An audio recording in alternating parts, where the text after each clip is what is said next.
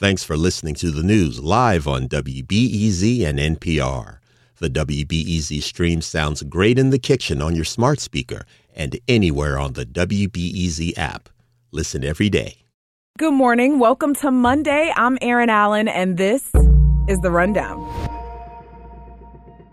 We are a society that waits till the last minute. Procrastinators, you know. And it makes sense. We busy. This is just a reminder that the municipal election is tomorrow. If you're one of the 100,000 folks who has a vote-by-mail ballot sitting at your house and you haven't mailed it in yet, maybe do that soonish. In order to count, it has to be postmarked by tomorrow. And we all want to know who the winners are sooner rather than later. Help us out. If you're still undecided, I was too until about a week ago. But luckily, WBEZ and the Chicago Sun-Times has a whole elections hub online. I went on there last week, typed in all the preferences and values that I think about when I think about the mayor, the alderman, and the other offices, and I figured out who I wanted to vote for. And you can do the same thing right now at elections.suntimes.com. Now, if you have your ballot at home, but you changed your mind, or you don't think you're going to be able to get it into the mail in time, you can still vote in person. Just take the ballot you received in the mail to the place where you're going to vote when you vote in person. For anyone who's voting in person, there should be a polling place open today in your ward. But all the polls will be open tomorrow morning at 6 a.m. and they close at 7 p.m. This past Friday marked 1 year since Russia invaded Ukraine. And over the weekend, Russian Chicagoans got together to speak out against the invasion. They protested in front of the statue in Daley Plaza, holding signs that called for Russian President Vladimir Putin to end the war in Ukraine. My colleague, Brenda Ruiz, spoke with some people at the protest, including Peter Udis. He's a member of the Ukraine Solidarity Network. He says it's a big risk for Russians to speak out against the war. If word ever got back to Putin that relatives of this or that person opposes him, who knows what can happen. A lot of folks at the protest waved Russian flags that were white instead of red on the bottom. They said the revised flag symbolized a Russia without war. So, did you try to take the blue line at any point this weekend? My barber is right off the California stop. I left my house like normal on a Saturday morning to get there. A blocked station entrance, a shuttle bus, and a rushed Uber ride later, I was late for my appointment. Somehow I missed this, but apparently last weekend was the first of a few weekends that the CTA is going to be interrupting service on the Blue Line. That's the line that goes to and from O'Hare Airport. The CTA says the disruption will allow crews to replace the 15-year-old Belmont crossover, which has been deteriorating for a while now from decades of use.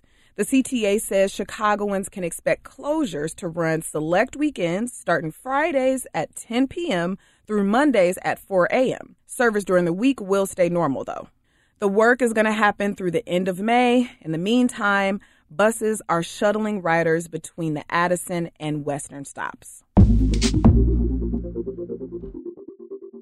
The city of Chicago has created mental health teams that go out to address some of the 911 calls they're getting.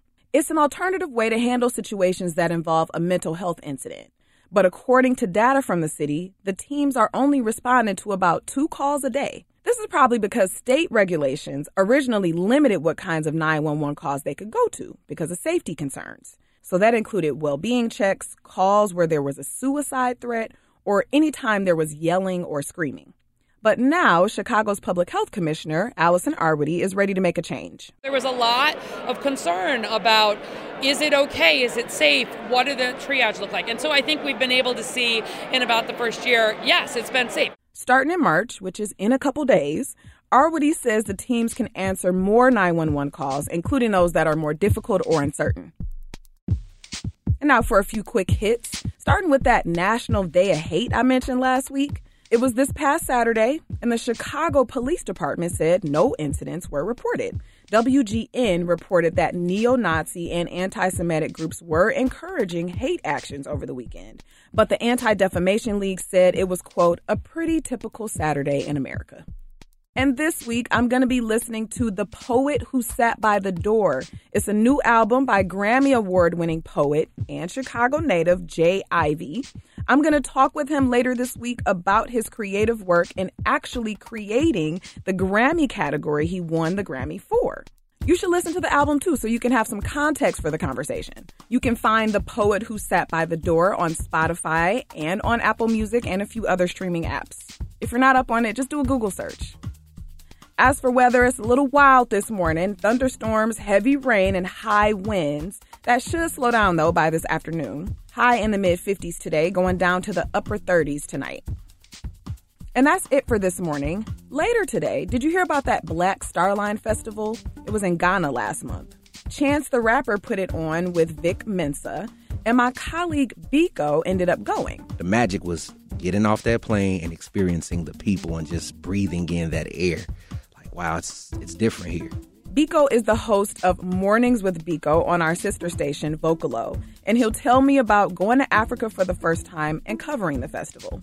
That's today at 2 on The Rundown. I'm Erin Allen, and I'll talk to you then.